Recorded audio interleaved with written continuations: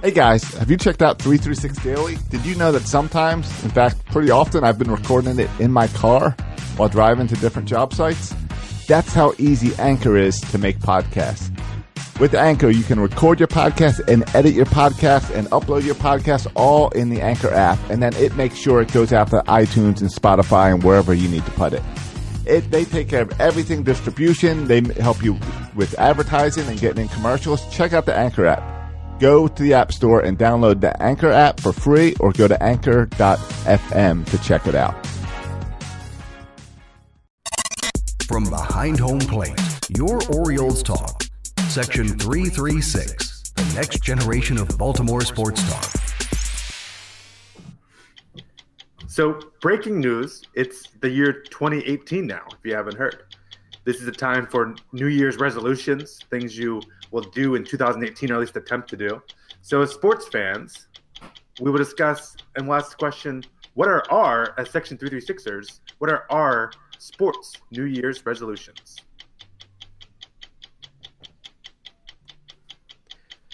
The Ravens season is over. We didn't make the playoffs, as I predicted. Is it time to become a hardcore Baltimore Blast fan again? Dean Pease announced his retirement today. Is that enough of a scapegoat to give John Harbaugh a little bit more time?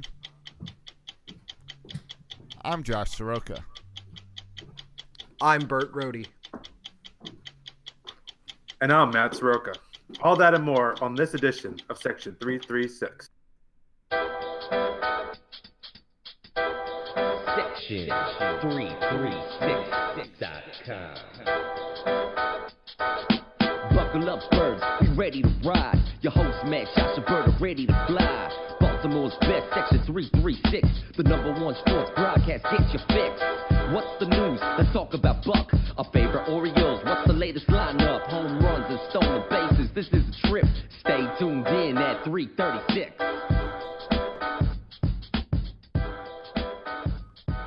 Ladies and gentlemen, boys and girls, coconuts and strawberries, welcome to Section 336, the next generation of Baltimore sports talk.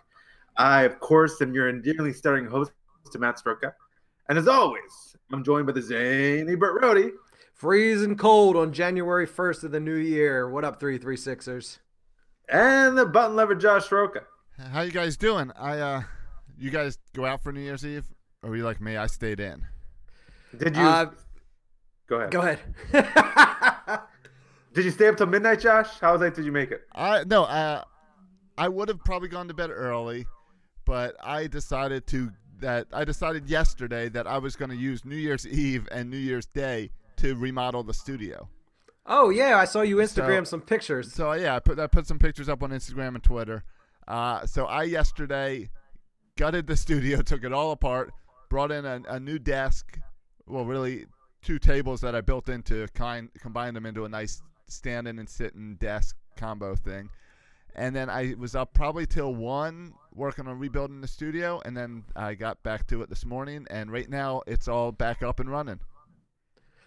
The picture looked good, and I felt like you sent us a picture of it, you Instagrammed a picture of it. It was almost enough to make me want to come back in studio. I know. I thought maybe this will get you back out here. But it's so nice to just come down to my basement, Josh.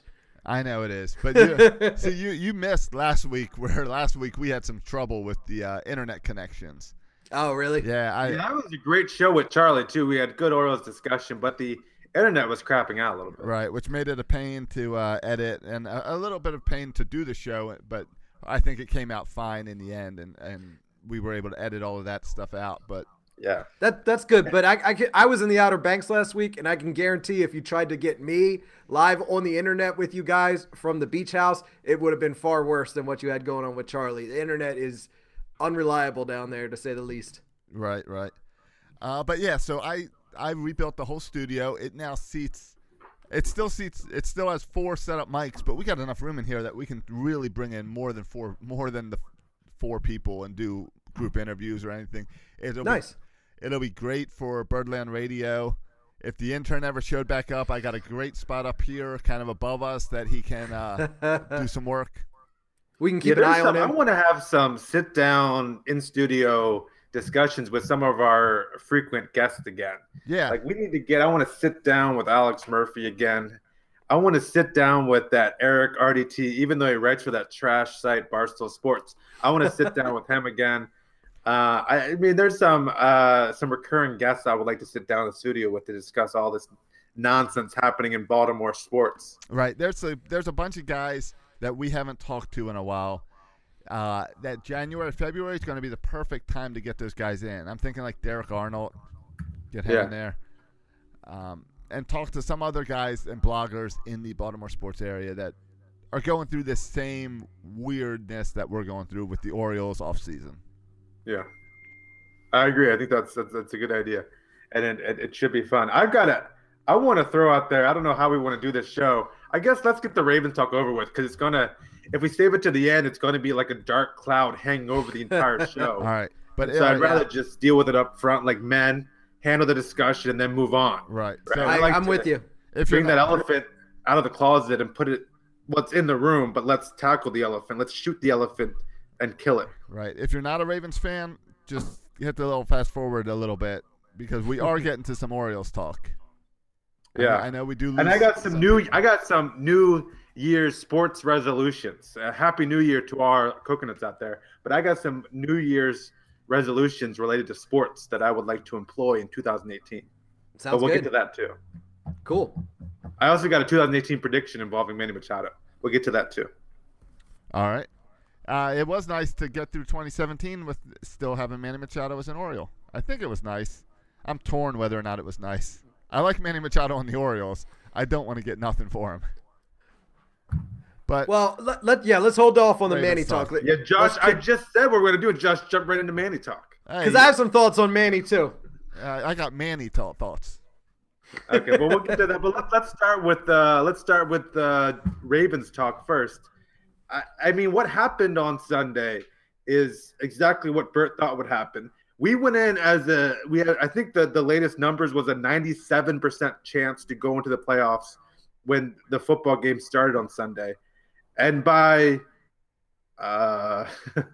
when all says done, that 3% came true, and we got beat by a bad Bengals team, and now we're on the out looking in. And so the question is, like, where do we go from here, right? Yeah, that's the question. All right, and I've been a proponent. My hot take, back in the summer was the Ravens weren't going to make the playoffs and Harbaugh would be fired at the end of the season. There have been a few teams. Detroit has already fired their head coach. The Bears have already fired their head coach. But those two organizations, have been trash for a long, long time. Right. So the fact that they're Bengals. firing the head coach, the Raiders, it would really be a departure from the Ravens' MO to fire Harbaugh. But how much more of this are we going to take? We've been awful, mediocre football, with the exception of the last 5 weeks. The first 10 weeks of the season were unwatchable, and yesterday's game was virtually unwatchable until the second half, or until that Chris Moore kickoff return to end the first half. So I don't know. I wouldn't be shocked if he left, and I would actually be happy if he did, but I also wouldn't be surprised if we're just going to get more of the same in 2018 from the Ravens. Yeah, and part of me says yes, fire Harbaugh, and the other part is I look at all the teams who have fired their head coach, and any of those teams would hire Harbaugh immediately. Probably, which leaves me with, okay, well, who else is out there as a head coach?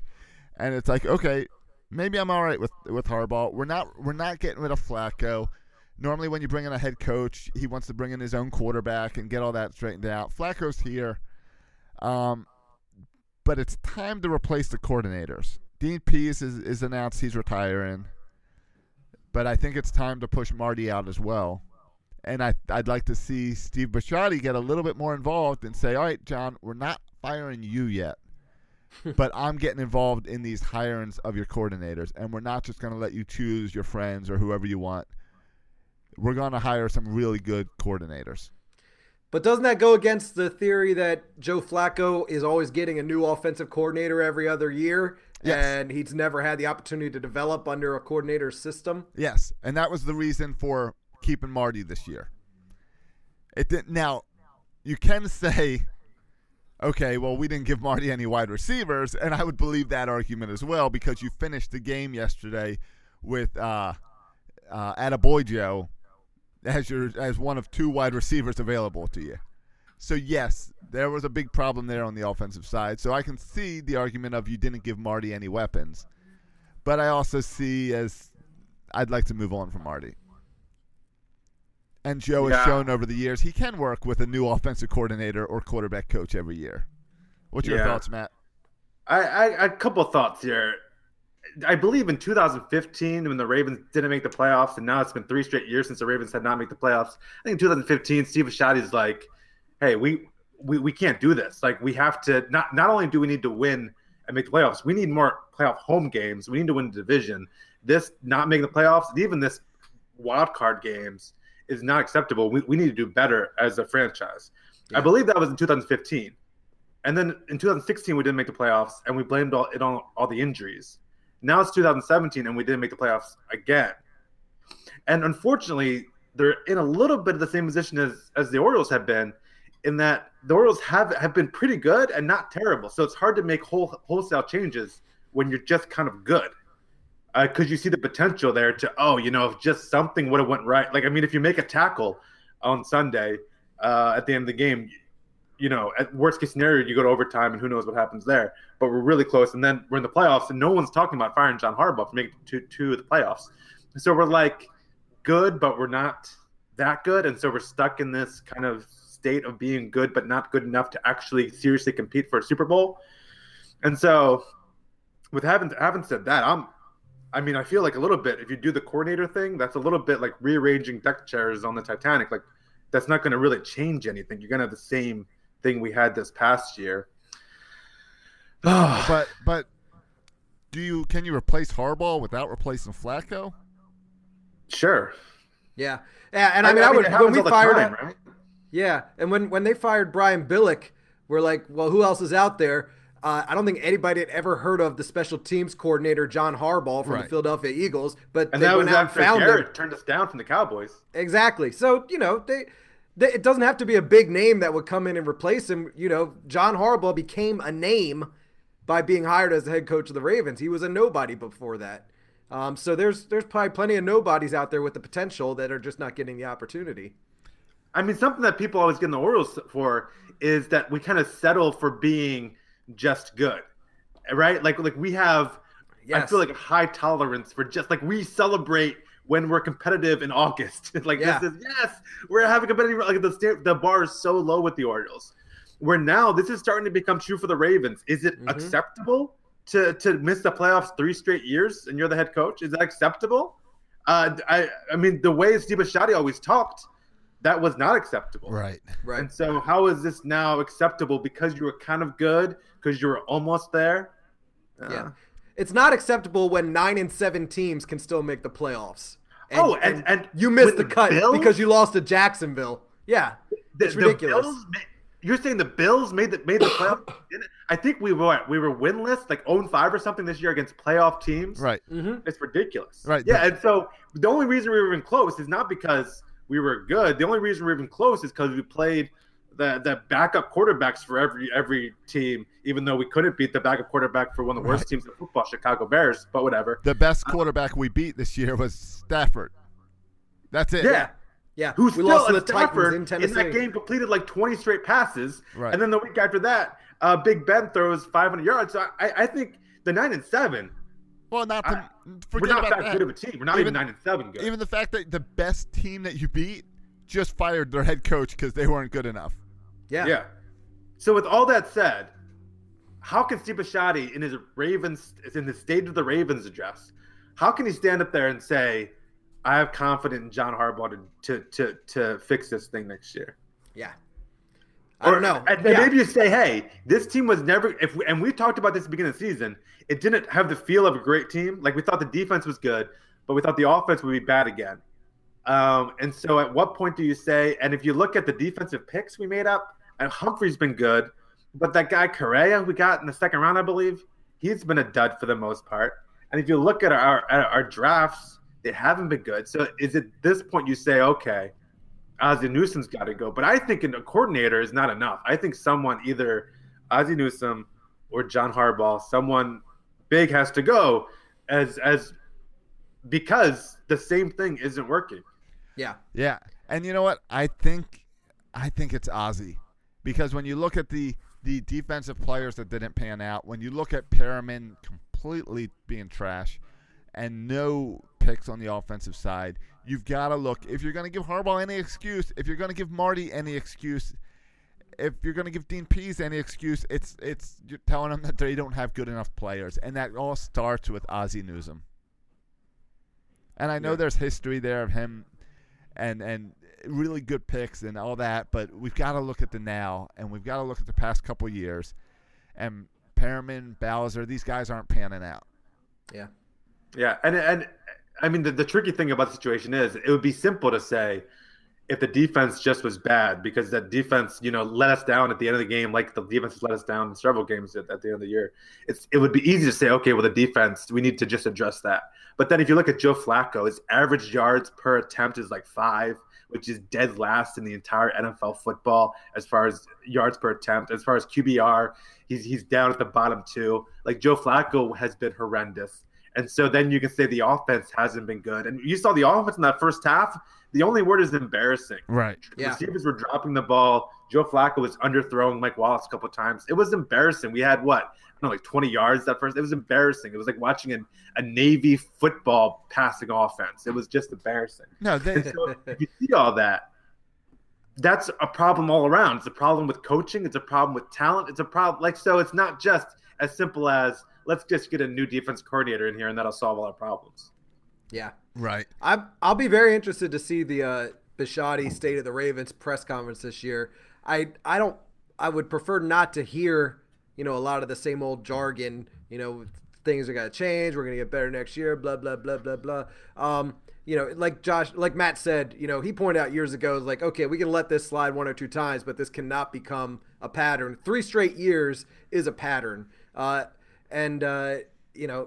Something's got to change. Even when the Ravens are making national news because Dick Cass puts out a memo blaming the kneeling in London on the fall of the Ravens. Yeah. When the last game of the season, a home game against the crappy Bengals team with nothing to play for, virtually a playoff game for the Ravens, the stadium is half full, and they're getting booed off the field because they're terrible and they're no fun to watch. At least in the first half. Right. And it is. There's a big thing where we got to step back and look at this team and be like, we don't even understand how we got to 9-7, except for the fact that we played backup quarterbacks for 9 weeks. And that's what it comes down to. This turnover ratio and these great shutouts, we're all backup quarterbacks, all bad teams. We've got a team in our division that went 0-16. That got us 2 wins because the Cleveland Browns are so bad that anyone could beat them. Yeah. And so you got to take a step back and say it's more than coordinators. It's more than John Harbaugh. It's Ozzie Newsome. It's the way this team is constructed. It's the fact that after the Super Bowl, they let Bolden go and some of those other wide receivers and never replaced them. That they just kept hiring random guys for 1-2 years and they gave all their money to the quarterback and gave him no help. Yeah, I mean, and they made attempts. Like they got Macklin kind of fell into the lap, and Brashard Perriman was supposed to be a first-round receiver playmaker a couple years ago. It never turned into that playmaker. But how does that happen? How do you miss so bad that your first-round wide receiver isn't even suited up in a game with your season on the line, with wide receivers injured, where Attaboy Joe, who has never gotten a start, never caught a reception in a regular game, it gets to start ahead of Perriman. Yeah. It says a lot about Perriman and where he's at. It's kind of sad. That game yesterday ended with what? Wallace and Attaboy Joe as your only wide receivers available. That's ridiculous. Yeah. Wait, Chris Moore get hurt? Chris Moore went out on concussion protocol. Concussion. Yeah. I mean, all Joe needs is Ben Watson. So who cares? And if you want to talk about Chris Moore, Joe's interception yesterday was 150% on Chris Moore. That ball went into Chris Moore's hands, and Chris Moore juggled that ball until the Bengals could come over and catch it. He could have been like a good wide receiver and pulled it in, or he could have at least knocked it to the ground. He juggled that thing until they had a chance to intercept it. Yeah, kind of zooming back, looking at the bigger picture too. Going back to Bert's point, what do we make of this? The stadium was half full on what amounted to like a playoff game, right? Because you win, you're in. So it was almost like a little pre-playoff game. And the stadium was half full. You guys aren't tired Must of this? win. We went through this for baseball season. You really want to talk about attendance again? There's so many factors that go into attendance. One being that it's so nice to watch football at home. With HD televisions and football now designed for TV broadcast and the Red Zone channel. I don't buy that, Josh. And I buy that week 8. I buy that. I don't buy that in week 17. How about the fact that the playoffs on the line? How about it's the coldest Ravens game in 17 years? I don't buy that excuse either. You're telling me how about 5 years ago that stadium would have been sold out. All right, fine. Yeah. 4:30 on New Year's Eve.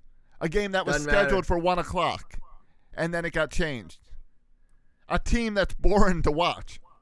Well, I think that's a huge part for sure. And it's been boring to watch for the last 6 years. Beers that are $10. What else do you want to put out there? If they had 10 wins or 11 wins or 12 wins, they were one of the best teams in the league. Even if they had locked up a playoff berth and they were a better team, the stadium would be full. No. I don't think so. I think I think this is a major attendance issue, not just in Baltimore, not just in the NFL, but I think it's an attendance issue for live events, especially sporting events that we're dealing with as a whole in the country, and it's part generational, it's part technology, and I think it's a global thing, or at least a U.S. thing. It's not a Baltimore football team sucks, and that's why no one goes. I think it's way bigger than that. I tend to disagree. I think it's more of the Baltimore product right now, and it's not just on the. I mean, if you Purple Fridays at businesses are not. I mean, at work, I never see anyone wearing Ravens gear. I see just as much Orioles gear as I do Ravens gear, and that used to never be true. I think this speaks to the state of this team and the state of the feelings of the fan base in Baltimore, which I think they still watch games on TV, but it's just kind of background noise now, and they're more apathetic about their Ravens, partly because they haven't been winning the past few years, and partly because the product they're putting on the field is really hard to watch. It's boring.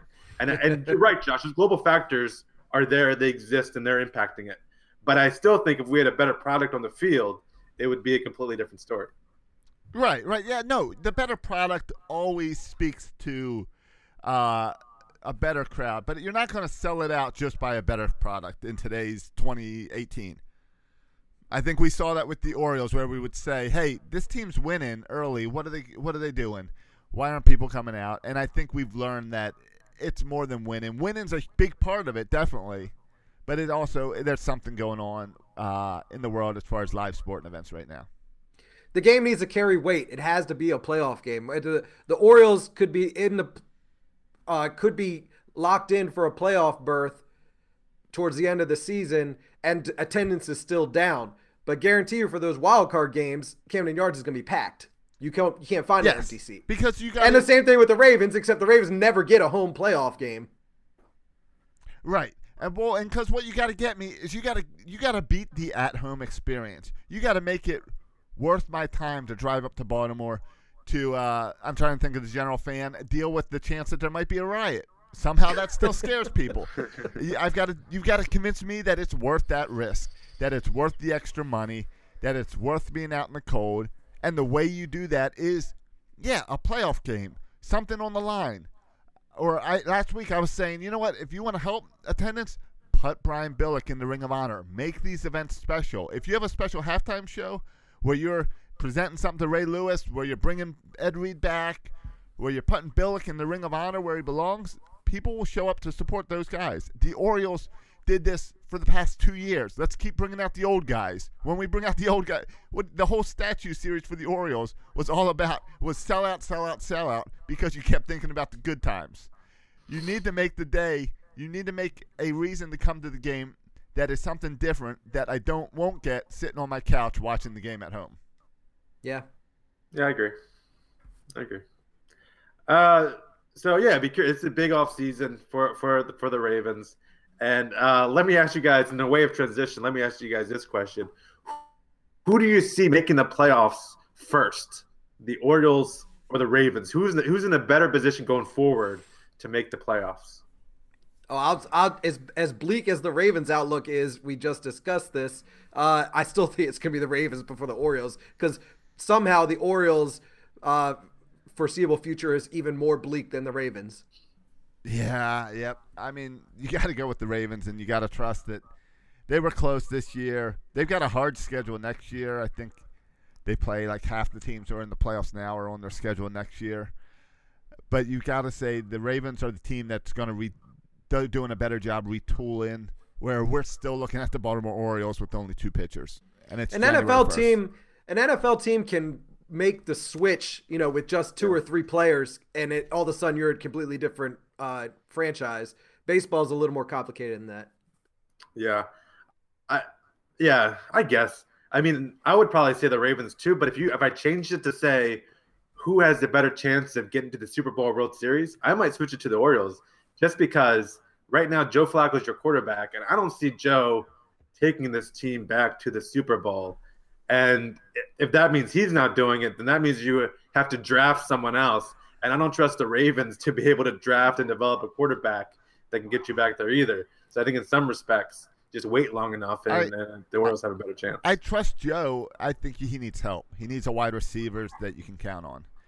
You need guys that can run down the field and help let him use that arm. And that can stay healthy. Right. Sure. Macklin was had a reputation for injuries before he even came to this team. He wasn't going to be the answer. Right. Mike Wallace looked pretty good the second half of the season. Yeah. Yeah. Yep. And he's a free agent this year, so yeah, we'll have to see. He says he'd like to stick around, but who knows? Yeah, there's a lot of big time wide receiving free agents. We'll see if that's where the Ravens go. They need to. If you want to make me get excited for next year, sign a big name wide receiver, and I'll get excited and I'll get behind this year. Somebody that can make Joe Flacco look good again. Hey, do you remember the after the bye week when the players came in for their press conferences for the first practice after bye week, and someone asked Joe Flacco, "Did you spend a lot of time here during the bye week?" And his response was, it was something about we're only here when we have to be here. What type? And that upset a lot of people, thinking, well, what type of quarterback is that's working like it's a 9-to-5 job and not clocking out? Do you think there's a mentality there that Joe doesn't have to really turn this team around? You got someplace to be, Bert? Yeah, it was an alarm on my phone. Sorry. Yeah, I know that. I thought that was like a go to the bomb shelter type of alarm. That was alarm is be like, all right, let's cut this show off. No, yeah, you don't want to hear that. But from a guy like Joe Flacco, the highest paid player on the team, collecting his paycheck, he's been here for 10 years or whatever it is now. You can't really blame the guy for not having the enthusiasm that a young Joe Flacco probably once had. He's got a family now, and I could be upset about that, but at the same time, if I were in his shoes, I'd probably be doing the exact same thing. Yeah, and you say not the enthusiasm of a young Joe Flacco. When Joe Flacco was young, he didn't have that much enthusiasm. That's true. That's a good point. So go back to what Josh says. Do we have to talk about this attendance thing again? I would say, do we have to talk about this Joe Flacco thing again? Because we've been over this as far as he is. I mean, he's the guy who let me sign a $100 million contract, and then on my way home, stop at McDonald's and get a Happy Meal or something. Like, right. Just kind of average, low key Joe, and it is who he is. And so if you don't like that, I mean, it's kind of deal with it, because the alternatives have been worse. Now Joe only has 1-2 more years before we can look at releasing him or or continuing with him. So we have to make the decision in a couple of years. And so could this impact what the Ravens decide to do next year, or not next year, but the year after next? Could that make an impact on it? The fact that he does treat it like a 9-to-5 job? Yeah, that might have an impact in their decision making. But I'm not getting upset about it because I already know that that's true. It is who he is. Yeah. All right, let's wrap up our Ravens discussion with this. Do you think the Ravens will make a change outside of Dean Pease leaving? Do you think they'll make a big move in the next 2 weeks before the State of the Ravens address? I would assume. Oh man, I don't know. I don't think they will. As much as I would like them to, today we saw the hammer come down on a few head coaches. If it was gonna happen, it would have happened today. What do you think, Matt? I don't think it necessarily would have happened today because I don't think Steve Bisciotti is that reactionary like a lot of other owners are. So I think he might take some time to think about it before he makes a decision. But at the same time, because there's other coaches that have already been fired, they're already looking for replacements. So you got to get on it fast if you want to make a replacement. Sure. I would predict that Dean Pease is going to retire. That's my prediction. He's going to retire after this year. He's announced. He already that. did. Yeah. I'm just trying to sound smart. Right. And I think Marty's going to be fired. I think he's going to be let go. Right now, all those teams. I think John Harbaugh will stay. Yeah, all those teams that made announcements today, they've had a few weeks to think about this. The Ravens were in a weird place where it really came down to yesterday. If they won yesterday, we're not talking about letting anyone go because they made it into the playoffs. Yeah, if they won yesterday, we'd be talking about how the Ravens are the team that nobody else wants to face in the playoffs. Right. We'd be talking about that the Ravens could knock out the Steelers or the Patriots. Sure. Meanwhile, now we beat them once before. Right, blah, blah, blah. right. We're always January Joe. Yeah, exactly. Oh, yeah. No doubt. Exactly. But they didn't. And I think that's where Steve Bisciotti's got to process this week.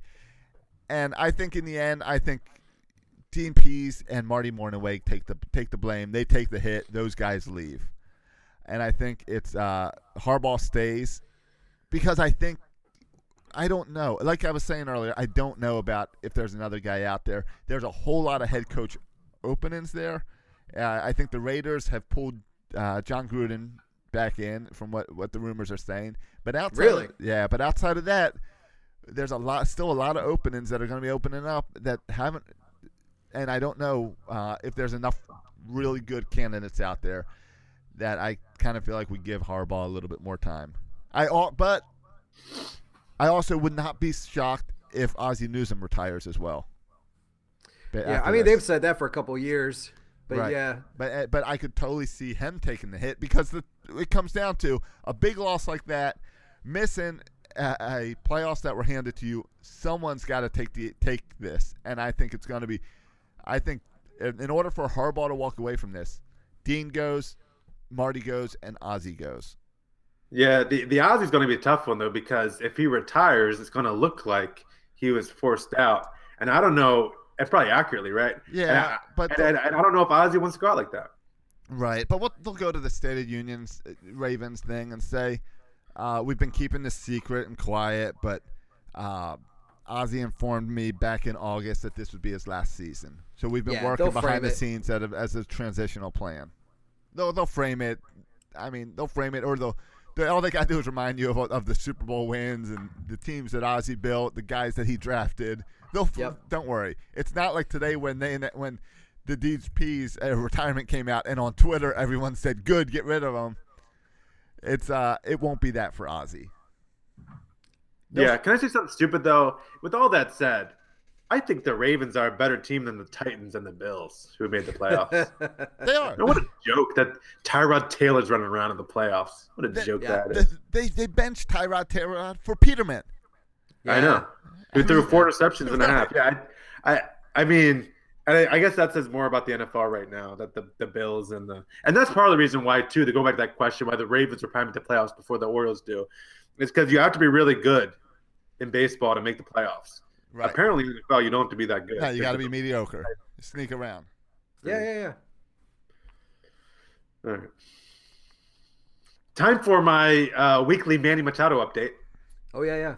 All right. So I go to the old Google machine, and I type in Manny Machado in the Google machine, and I hit news to see what pops up. Here's what's up there. Here's what's up there for this week. Anything about him pitching yet? First article. So now the Red Sox are interested in Manny Machado. The next one. Orioles Manny Machado, White Sox making a bid. Next one. Report Red Sox showing interest in Manny Machado. Next one. Red Sox fans don't count on Manny Machado deal. Next one. Orioles offseason report plan to compete, not rebuild in 2018. Done. Oh, I meant to ask you with the Ravens. Are they going to rebuild next year or reload? They're not going to do either. They're going to continue. They're just going to continue to build, to continue to grow. Yeah, that's what they call reloading. I think this is what Dan Duquette says. He doesn't rebuild. They reload in the AL East. So the Orioles are reloading, and I think the Ravens will reload too. Yeah. But yeah, those are a lot of Red Sox talk this past week with Manny Machado. I think it was broken by the reporter Dan Clark. No, I'm just kidding. He didn't break anything. He just retweeted what someone else tweeted without giving credit. Right, took out credits. John Morosi or something. What's that guy's name? Yeah, Morosi. Is that his name? Yeah. Or no, the ESPN John Morosi.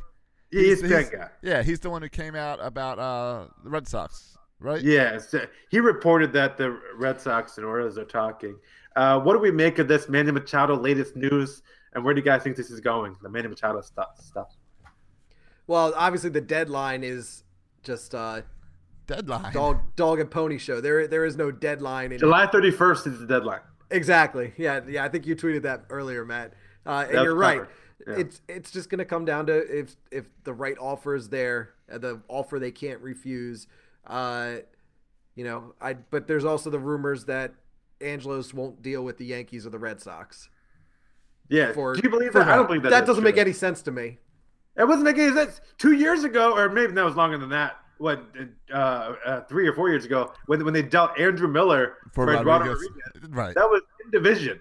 Yeah, they traded their best pitching prospect or not their best, but I mean, it wasn't Dylan Bundy, but like their number 3 pitching prospect for their closer or their reliever. So they've dealt in the division before. So now the fact that they won't deal when it's just 1 year, I don't buy that for a second. It's a 1-year rental to one of those two teams is going to win the American League East next year. Sure. So what difference does it make? Get whatever you can. Rob their whatever potential future they're willing to give you in exchange for that 1 year of Manny Machado. Yeah. Yeah, I mean, it comes down to that. And that's, and whenever anyone asks me about this, my fear is that they're screwing it up. The Orioles are screwing it up. Of course. And we're not going to get anything from Manny Machado. And that's exactly how we go back into 14 years of losing is by blowing it when you have a chance to work on your farm system. But I hate when you say that, and Bert's nodding his head like a freaking you're going to blow it. But what have they blown? What has Dan Duquette blown since he's been here? This is not an organization that blows things like this. They don't. And I know everyone likes to think that they do, but the last time that they made a big trade like this was Eric Bedard, and they got a ton back for him. I know people like that to think, was a long time we ago. Lose stars all the time. When was the last star we lost? Eric, when was the last time we did this wrong? Mike Messina. Did Peter Angelos? Yeah, Mike Messina. I got to go all the way back then.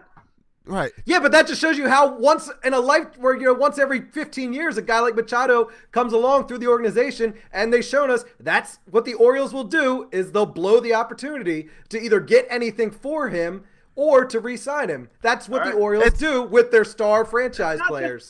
Go 30 miles down the road, and the Nationals are doing the same thing with Bryce Harper, and he's going to walk at the end of the year. It's not just the Orioles. But the Nationals have only been a franchise for 10, 15 years. This is the Orioles' MO for 30 years. No, the Nats have handled Bryce Harper way different. They bought out his years of arbitration. They've been talking with him about extensions. Meanwhile, Dan Duquette says it's been years since he's talked to Manny Machado's agent about an extension. The difference is it's like all season I kept saying there's no way they let Manny go because you don't get players like this. It's a generational player. It's like Cal Ripken Jr. It's a guy who has a shot to make the Hall of Fame one day, and you're going to let him go? I agree. Don't trade him. I'm with you. Well, no, you either resign him or trade him now. You're going to get pennies for him if you wait till July. In July, you wait till July, the only teams that'll trade with you are the teams that are in contention. And guess what? The Yankees and Red Sox are two of those teams that are going to be in contention. So if we're crossing them out, who's left to trade to? Not that many teams. If you're going to trade him, you got to trade him now, or pick up the phone, talk to his agent, and figure out how we keep Manny Machado here for the next 8 years. So I disagree completely. I think you have so many options. I think you can trade him now. You don't have to at all. You can chill out. You can wait till the 31st of July when people start getting desperate. That's true. Like the Cubs, who thought they'd be better than they are, and they're sitting, 5 games out of the division, and they realize they have to make a move. You can do that. Or can I say something stupid? If you think the Orioles are good and if they can still make a couple moves, which I think they can, you can compete in 2018. And if you're sitting there, with 3 games back in the division when the trade deadline comes, I know everyone hates the scenario, but you feel like you have a good chance to win with Manny as opposed to trading him, then I think you play. And we, as fans, I would love that. I would love to watch Manny Machado play to the end of 2018 and just enjoy watching him one last year with the Orioles. And then we'll take our little draft pick. We'll say thank you, Manny Machado, for entertaining us for all these years, and we'll move on with our fandom. It's not like Manny Machado is going to replace our entire farm system anyway. And by the way, I've heard people say, oh, you got to look for a team that has a lot of good prospects if you want to trade Manny Machado. I got news for you. Dan Duquette ain't even looking for prospects. I don't know why people are talking about prospects on other teams. He's looking for win now, guys. So I think the Orioles are in a good position. And honestly, I don't know what they should do. If the deal is right now, that the deal Manny Machado. But I have no issue whatsoever of being stuck watching him until the end of the year. You know what they're going to need, Matt, is pitching, though. Yeah. We're not going to get to the playoffs with Galsman and Bundy and Yanoa and Alec Asher and whoever fills in those 3, 4, 5 spots. They're not going to sign any good pitchers. They'll get some scrap heap guys. Sign Alex Cobb. Sign Lance Flynn. They're out there signing. Yeah, he's not going to. Why can't we sign Alex Cobb and Andrew Cashner and Chris Tillman, and you got 5 pitchers? But that rotation isn't going to take you to the World Series. Huh? That rotation is not going to take them to the World Series. You don't think it will? Andrew Cashner and Lance Lynn? No. Along with Dylan Bundy, Kevin Goss, they take the next step. It's a start. I think we're competing, man. That's an improvement over last year, and last year got close. The problem is that the Red Sox and Yankees have also improved, and that's going to make it tough. But yes, get me starting pitching, and I will feel a whole lot better about you keeping Manny Machado. Yeah, I can see that. Yeah. Or, a couple of scenarios. I was thinking about what the Orioles could do now. It's interesting to talk. Like, let's say they make a deal with Boston. And they go, can we bring let's Rodriguez back? Yeah. Let's say Eduardo Rodriguez. I don't think it's going to happen, but let's say we get Eduardo Rodriguez and throw in their shortstop, Xander Bogaerts, who has a couple years left. So we get Xander Bogaerts to replace Manny, and then we get Eduardo Rodriguez to be our third starter.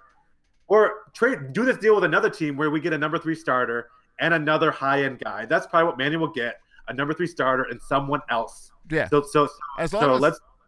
And then sign an Alex Cobb. Now all of a sudden Alex Cobb becomes a number 3 because he's still out there. And Eduardo Rodriguez becomes number 4. And that's a pretty sweet 4. Then what the Orioles going to do next, after they do that, after they trade Manny, they'll need a new third baseman. So then they're going to sign Mike Moustakas, who's out there, who is just as good offensively as Manny Machado is. We're not missing a beat on offense. And you got ourselves a playoff team, boys and girls. There it is. They just did it. But good luck beating the Yankees and the Red Sox with that team. I'm perfectly fine with that team. They've done nothing this offseason to tell me that they can build that team. They haven't tried to sign anyone from what I can tell. Well, no one has. Everyone's still out there. Yes. I guess. Yeah, everyone's stealing Dan Duquette's idea of just waiting the market out. Like if you look at I'm looking right now with the CBS Sports MLB tracker, and out of the top 10 guys, the only guys who have been signed have been Shohei Ohtani, and then number 10, Zach Cozart. But all the other guys in there are still out there. JD Martinez, Yu Darvish, Lorenzo Cain, Jake Arrieta. I mean, all the big names are still out there. All right. Just interesting. Fine. Well, let's do something before someone else does. I mean, the deal with Boston, actually, the more I think about it, the more it makes sense. The only thing it doesn't make sense is they don't have starting pitchers. Like, they don't have starting pitchers to spare. And the prospects that they wanted, that the pitching prospects are all in low single A. They're top pitching prospects. So there's no pitchers that are going to help us win now, unless they trade us like an Eduardo Rodriguez. But they need Eduardo Rodriguez as much as we need him, so they're not going to do that. But the reason it makes sense to do a deal with Boston is a couple things. They got that guy, what's his name? Their GM, Dave Zambrowski or something. I got to look it up. But he's the guy that was with the Tigers when we played the Tigers in the playoffs. He's the guy who trades away all the prospects to get veteran win now guys. Like, that's his thing, to win now. He's not about the future. He's about winning now. He did it with Tigers, and now he's going to do it with the Red Sox. Also, the Red Sox still need to make a counter of the Giancarlo Stanton deal. So we've seen the Yankees get all the coverage for having the best offseason, and you know that's kind of pissing the Boston Red Sox fans off and the Boston Red Sox organization. So this would be, I think, a move that equals the Giancarlo Stanton move, would be a move to get Manny Machado. So from that standpoint, it makes sense that the Red Sox are highly motivated to get a deal done with the Orioles. Now, from the Orioles standpoint, what do they have to offer, and will it be worth it? That's the interesting thing to have to wait and see. Right. You mentioned the Orioles signing Alex Cobb, and that's the one to go to. That's the one I was saying at the end of the season. That looks really good. He's pitching the AL East. He's been good. The last big free agent pitcher that the Orioles signed would be Ubaldo Jimenez, who comes off the books this year. And that was a 4-year, $50 million deal. Yeah. Alex Cobb is looking for double that. He's looking for 4 or 5 years, $80 to $100 million, about $20 million a year. Yeah. For a guy who came off Tommy John surgery, 2 years ago, year and a half ago, something like that. Is there any way Peter Angelos opens up his checkbook for that? To spend double? Yeah, Ubaldo burned us for sure. You know, if he'd have been even half as good as he turned out to be, then yes, he might be more inclined to open up the wallet. Do you think a bad pitching move like Ubaldo makes you hesitant to sign another pitcher? Because you still need – but why? You need pitchers. You can't win without pitchers, whether they're good, bad, whatever. Someone's got to throw the ball. Yeah, I guess, but you've seen – and not just Ubaldo Jimenez, but the next guy we signed for almost the same amount of money, and we lost a draft pick, was Giovanni Gallardo. And thankfully, Dan Duquette was able – the shrewd genius he is – was able to pawn off Giovanni Gallardo for Seth Smith last offseason. But that's why Dan Duquette's great at his job. But this would put me off deciding a pitcher, because you're investing a lot of money for a lot of years, and we saw what that did to the team. You were stuck carrying Ubaldo Jimenez. He would go to the bench for a while. I mean, you'd go to the bullpen for a while, then start for a little bit, then back to the bullpen, and you couldn't send him anywhere because he was stuck with that big paycheck. You didn't want to cut him and lose all that money. So put Buck Showalter and the organization in a tough position. And now you're going to say you're going to be in that same position with Alex Cobb for 5 years and twice as much money? Yeah, it reminds me of Albert Bell. It's got to make you uncomfortable. The Albert Bell signing probably had a lot to do with why he was hesitant to sign any big free agents after that for years. Not to mention Chris Davis' performance last year, who we all thought probably too much money, but for what he brings to the glove, and even on an off year, he's knocking 40 home runs. You know, it's okay. It's okay. Yeah. But last year was atrocious. Last year was the second year of that deal, right? That wasn't his first year. Was that second or third? It was not the first. Yeah, I'm pretty sure it was the second. Okay. But yeah, and then they'll keep cramming it down our throats how strikeouts don't matter anyway. Yeah. Right. Yeah. It's just a tough position for the organization to be in. But I mean, I laid out a game plan there, and I don't know how close that is to Dan Duquette's game plan. But trade Manny Machado to get a number 3 starter and someone else, then sign Mike Moustakas to take his place, then sign another starting pitcher in the free agent market, and I think you have a competing team. Now, Bert will come back and say that's still not good enough to compete with the Red Sox and Yankees. And if that's the case, because that's a best-case scenario. That's like best-case scenario for the offseason. And if best-case scenario for the offseason, we decide, hey, that's not even good enough to compete with the Yankees and Red Sox, then you got to take this team in a different direction. Right. And you know, that's what it is. It keeps coming down to we don't know what this organization's thinking. The question is, do they know what they're thinking? Right. So we're less than a month away before Orioles Fan Fest. And we go, we'll watch him on stage. I don't think you guys have been in a few years where you get to go and sit there and just watch them talk on stage, where they talk a whole lot of nonsense and in a lot of circles about how they're excited for this guy. But the big thing in the previous years for the Orioles were making sure they did something right before FanFest, or at least leading up to FanFest, because a couple years ago they made that mistake of having FanFest in December, and Duquette got slammed with questions about what's his team going to do this offseason.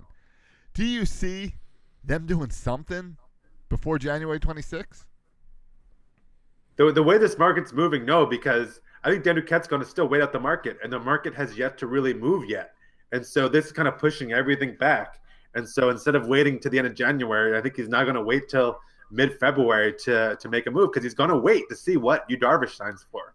He's going to wait to see who is that guy. Like, the only way Alex Cobb signs here, I feel like the only way he signs here is if Alex Cobb wants a certain amount of money and then all the other pitchers kind of get signed and there's less suitors for Alex Cobb and he's forced to bring his price down to somewhere that makes Dan Duquette happy. Exactly what happened with Mark Trumbo.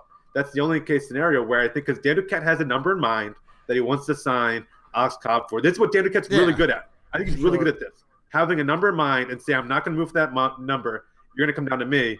The exception being Chris Davis. But other than that, I'm going to have a number in mind and you're going to come to that number. I think he's really good at that. Right. So I think he's going to do it again. So your answer about FanFest, I would be shocked if they have a big deal to announce by FanFest. Well, we all agree that the Chris Davis number and that move was not there was other factors that worked. Dan Duquette. Yeah, other factors. Yeah. Right. But you can guarantee some of those guys off your top 10 list, Matt, will be taken by some team before FanFest. It just won't be the Orioles. Yeah, that's very true. Very true. Okay, Manny Machado, is he at FanFest as an Oriole? What do you think? What would you bet? 25, if I was a 25 days. I'm not a betting man. I would bet occasional game of poker for money, or an occasional game of DraftKings fantasy football. But I just put in $20 at the beginning of the year for the NFL season and see how long I can play with $20. Right. So if you call that a betting man, then fine. I'm a slight betting man, but just that. Anyway, 2018 predictions.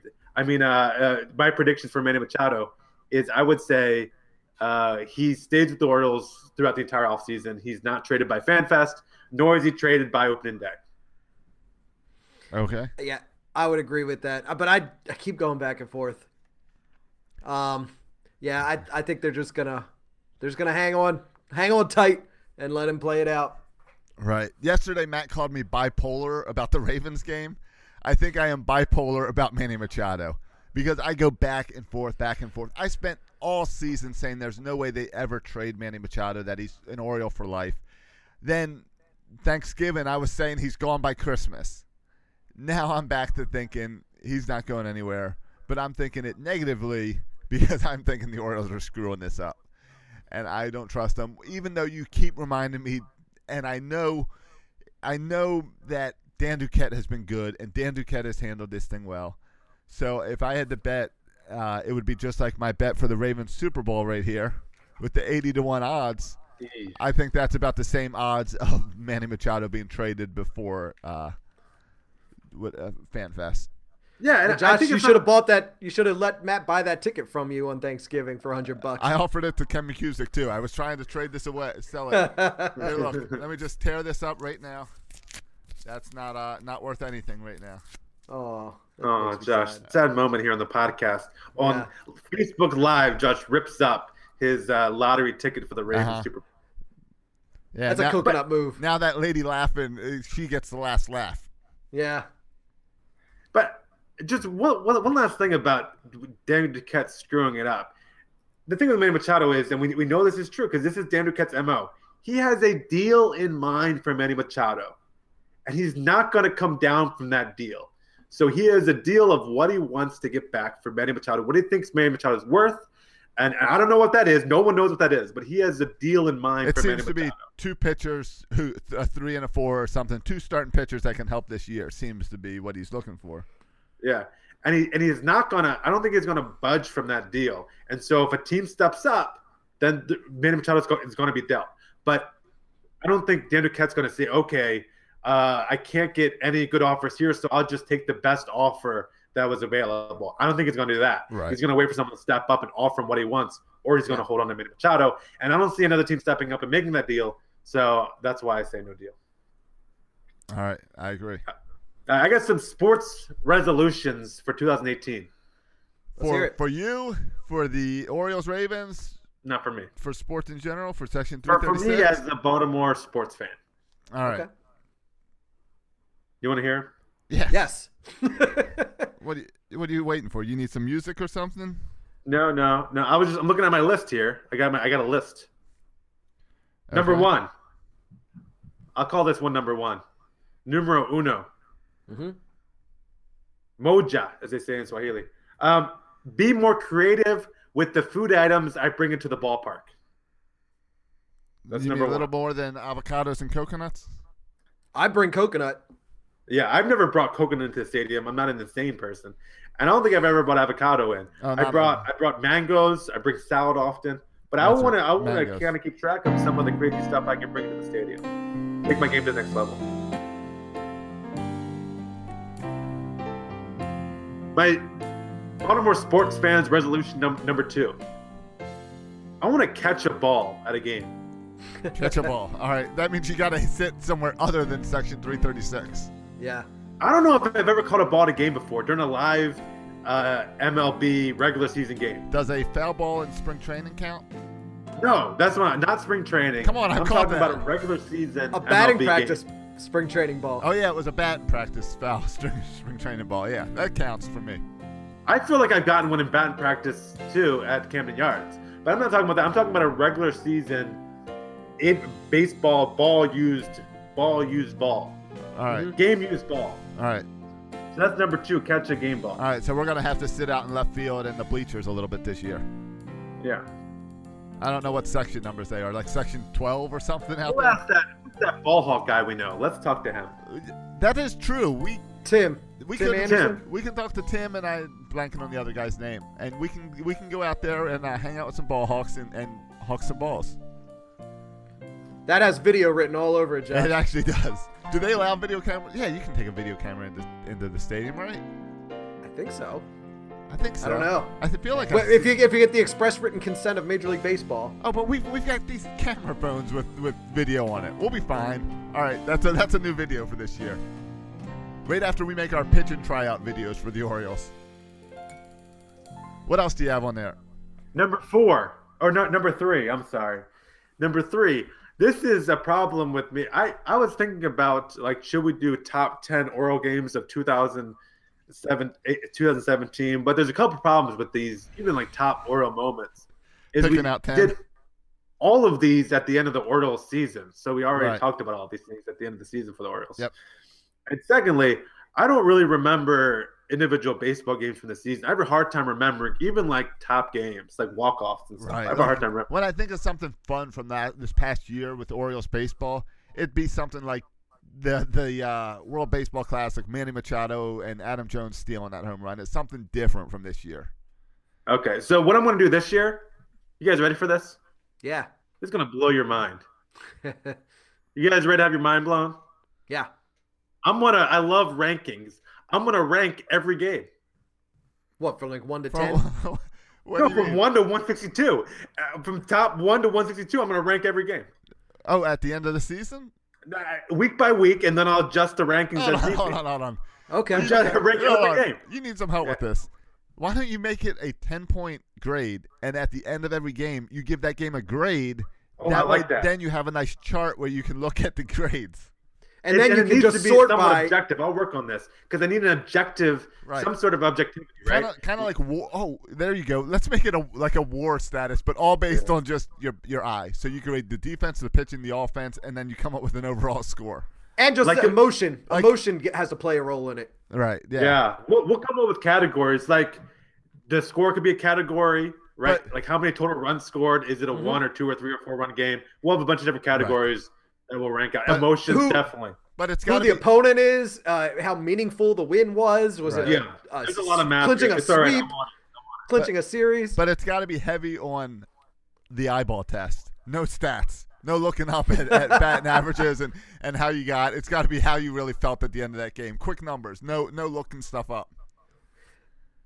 Right. That's a good way to do it, because then you can put it all in Excel spreadsheet and then sort by your rating column. And there at the end of the season, you'll have number 1 highest rated down to the lowest rated, and it's numbered 1 to 162.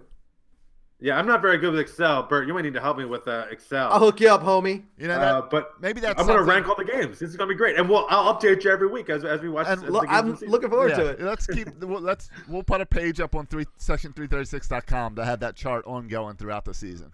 We got to have something to do during the season to watch this insufferable team. I mean, I'm just being pessimistic. Sorry. Well, I've already planned that with this new studio setup. It's heavily designed on letting me do things by myself down here. So I plan on bringing back the post-game shows. Whether you guys are joining me or not, I'm planning to hop on Facebook. I'm doing it. And talk about some of these post-game thoughts and conversations this year.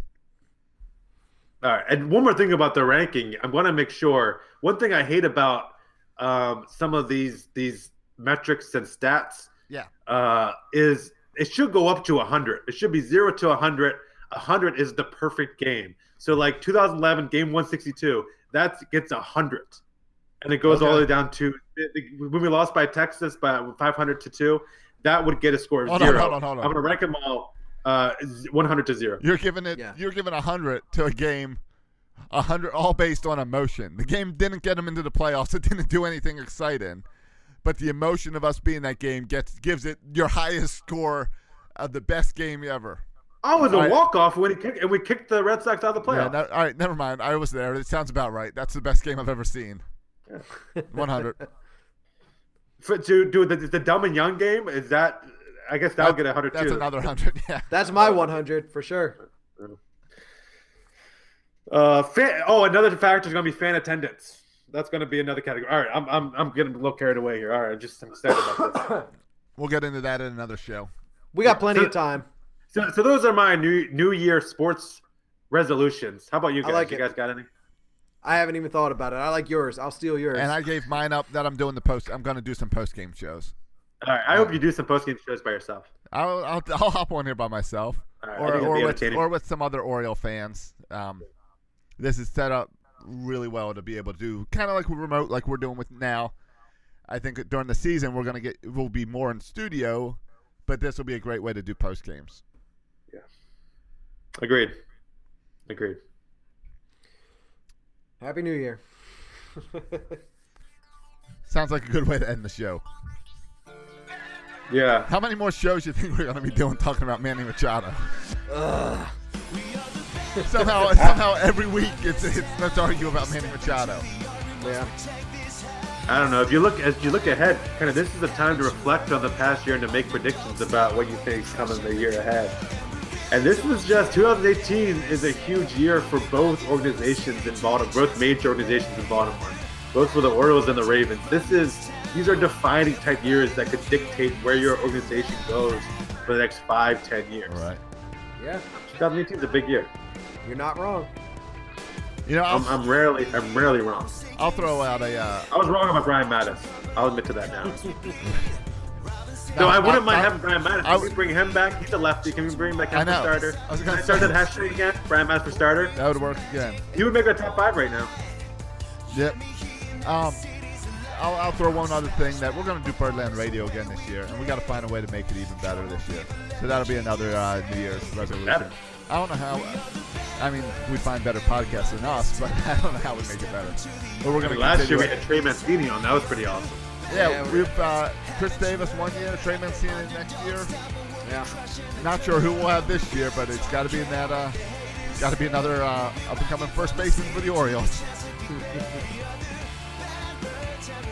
All right, boys and girls, you can check out this new studio, Josh's renovations on the studio, if you follow us on Twitter at Section 336 Show, or on Instagram at Section 336 Show, or on Facebook. Search for us. Section 336. I don't know, search Section 336. You can also follow us on Twitter. You can follow me on Twitter at Section 336. You can follow Bert at Bert Rohde. And you can follow Josh at Josh Soroka. Thanks for listening, boys and girls. And as always, go Orioles.